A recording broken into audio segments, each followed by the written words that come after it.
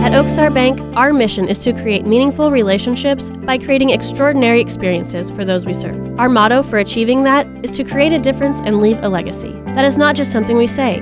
It is something we believe and strive to live each and every day. We don't see those we serve as customers. We see them as friends and neighbors. We believe our community should be a better place because we are here and we take that commitment seriously. We look forward to continuing to serve you.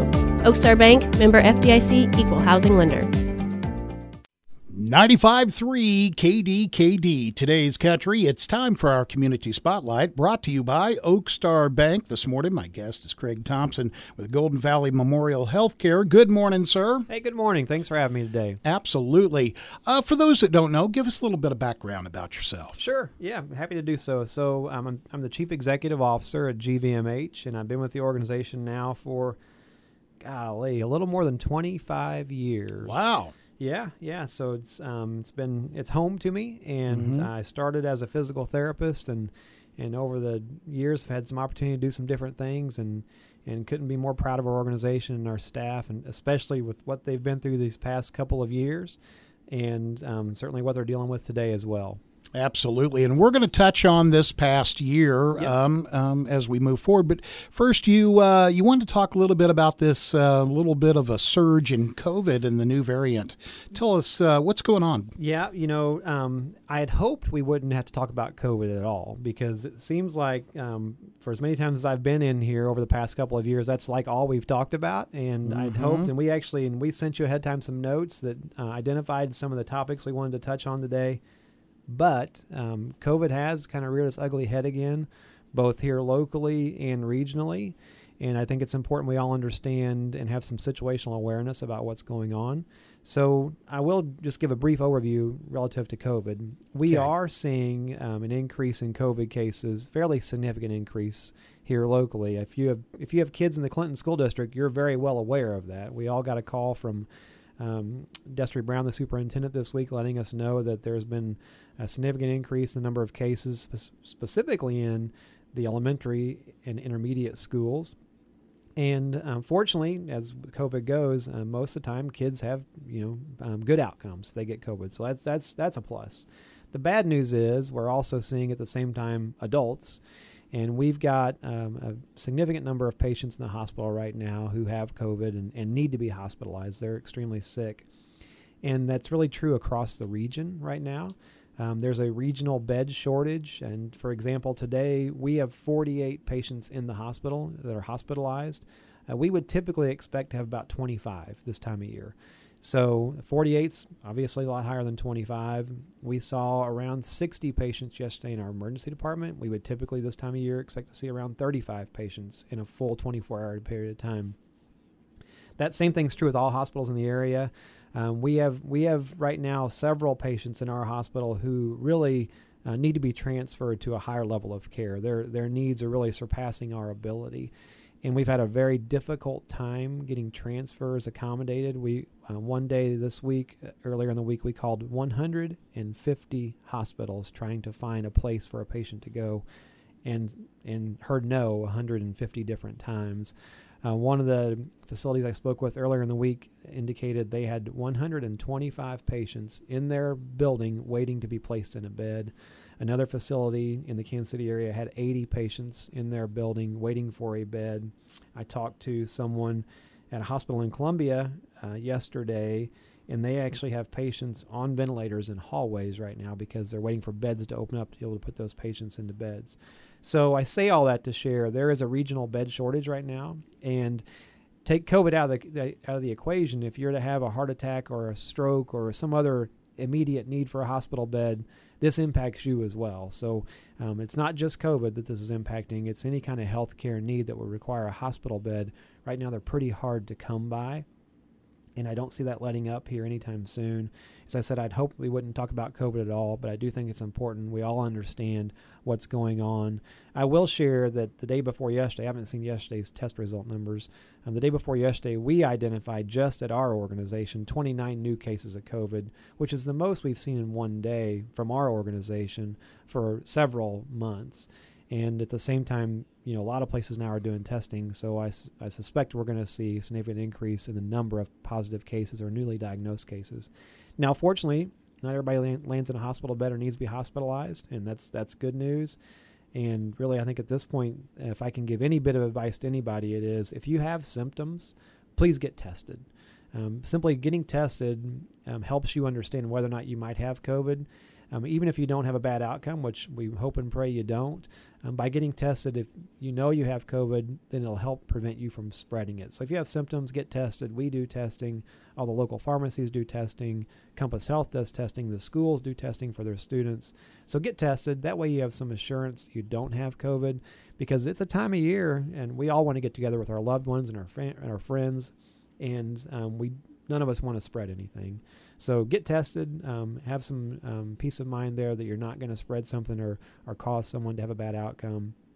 And I think that's one of the most important messages right now. If you have symptoms, get tested. Absolutely. Wow. So let's get going on a positive note here, Craig, and please. let's talk about some of the great things that happened with you guys this past year. Yeah, well, we are fortunate that we're in the business to see great things happen every day. We're at some of the high points of people's lives. Maybe that's the birth of a baby. Over this past year, we delivered about 360 babies, which is great. And also in this past year, we hosted more than 180,000 clinic visits. And I'm just going to give some statistics and numbers just to help the community understand the real full scope of our services. In this past year, we did right around 14,000 people in the emergency department. We had more than 10,000 home health visits. More than 2,000 people were admitted and kept at least overnight, one night in our hospital. We had more than 200,000 outpatient visits. That's across all of our different services and facilities. Provided more than 3,200 surgeries. And really, about any single day, Monday through Friday, we see about 2,500 people through our facilities. So large scope of services, we're extremely fortunate and privileged. We understand that people trust us with their health and their health care. We don't take that privilege for granted, and we appreciate the trust people have in us. Well, one of the best hospitals, not only in the state, but in the country. We have been fortunate to be recognized as we're recognized as a top 10 hospital in the state of Missouri, the only rural hospital on that list. We did recently receive an A grade from the Leapfrog Group. So let me help you understand what that means. So A grade from Leapfrog Group, it's a patient watchdog group that's really paid for by employers, large employers like the Walmarts and the Amazons. They go out and they have this group rate all hospitals across the country because they want to be sure when they're spending healthcare dollars on their staff that they're spending them in places where their staff will get good outcomes. So they grade every hospital in the country. And we did receive an A grade. We're proud of that, and it's really due to the efforts of our staff and their commitment to providing safe care to our patients. We're the only A-graded hospital in the region. I can't tell you what the other hospitals have in terms of their grade. I know what they are, but we're not allowed to share that. Sure. But I can share with you, there's only one A grade, and that's GVMH, and we're proud of that. We also received a 4-star rating from CMS, Centers for Medicare and Medicaid Services. There are only 5 possible stars available. There's only about 3 5-star rated hospitals in the country. In the state. We did receive a 4 out of 5-star rating there, which we feel really good about. Again, we're the only 4-star rated hospital in the region as well.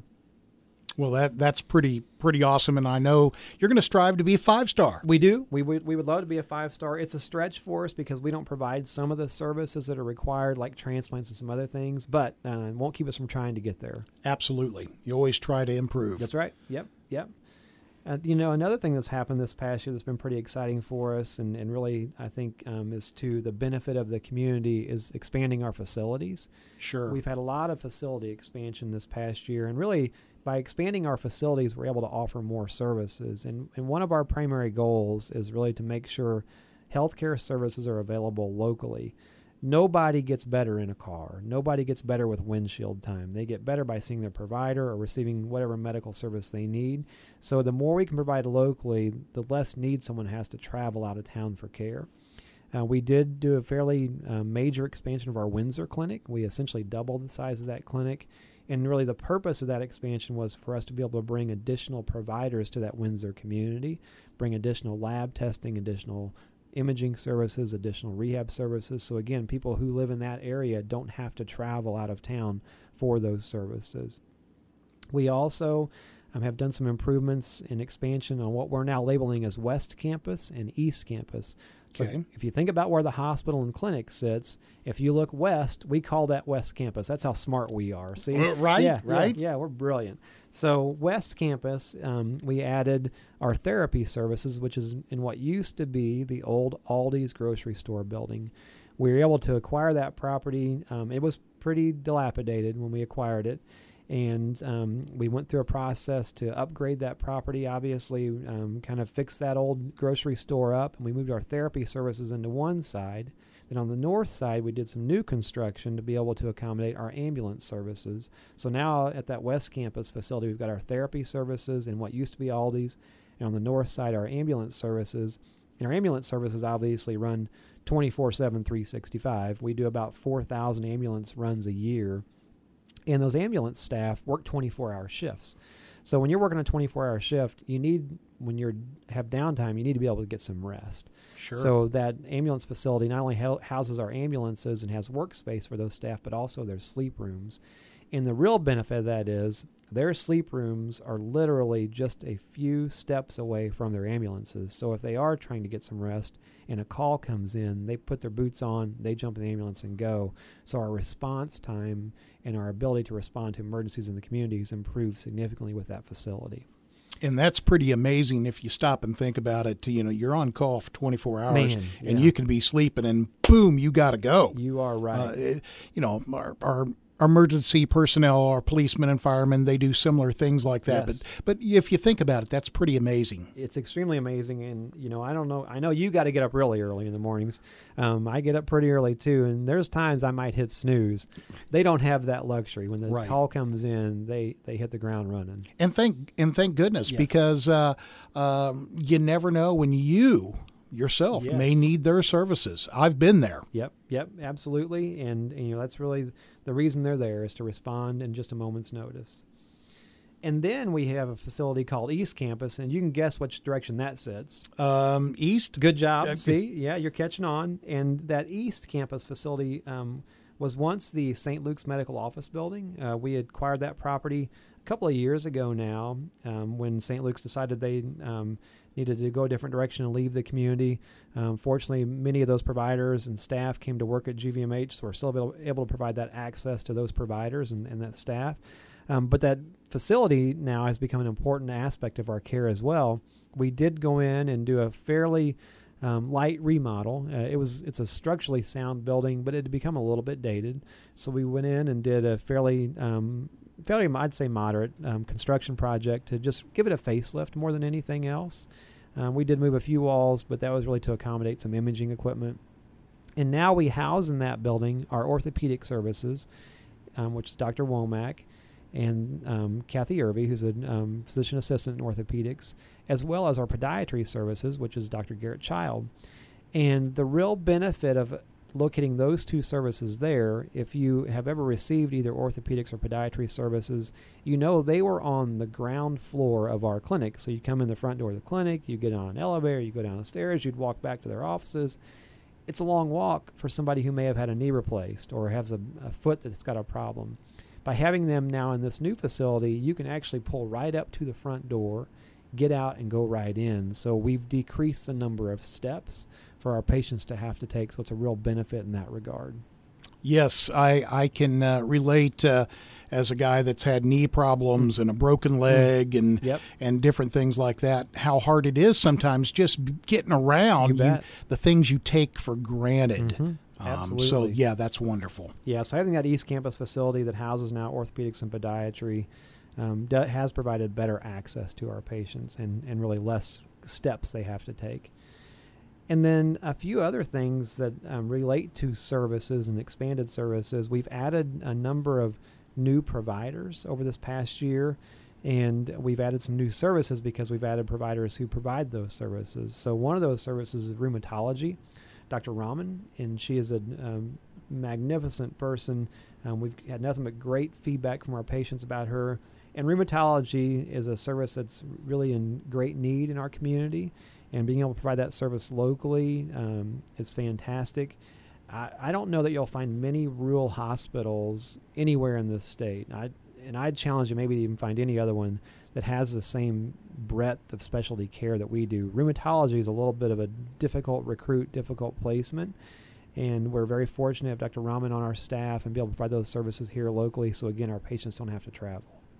That's good news. It's great. Yeah, absolutely. Another service that we've been able to bring in-house is pulmonology. Dr. Al-Khadi is a pulmonologist with really several, I'd say close to 15 years of experience in providing critical care. And he had made the decision really after a full year of his critical care life really being dominated by COVID to transition to simply or strictly an outpatient service. So now Dr. Al-Khadi does pulmonology services for us, provides those to outpatients, and then as well he also does our sleep medicine services. So we had struggled for a fairly significant period of time in getting sleep studies scheduled in a timely manner. And that's because we just didn't have enough resources to get those patients scheduled. That's changed now. We've added a couple additional sleep rooms. We've got 4 total sleep rooms now. Dr. Al-Khadi is able to read those services really every day of the week, so we're able to turn those around pretty quick. And so we've kind of gotten past that obstacle we had historically that really was a delay in achieving those services. And then beyond that, we've added some additional kind of manpower to help expand our services. So in orthopedics, I talked about Kathy Irvey, who was added to really help expand and extend what Dr. Womack is able to do. We are also able to add an additional mid-level, and this happened just very recently here in our ENT services to assist Dr. Woodland, and our mid-level there. His name is Brian Rieger.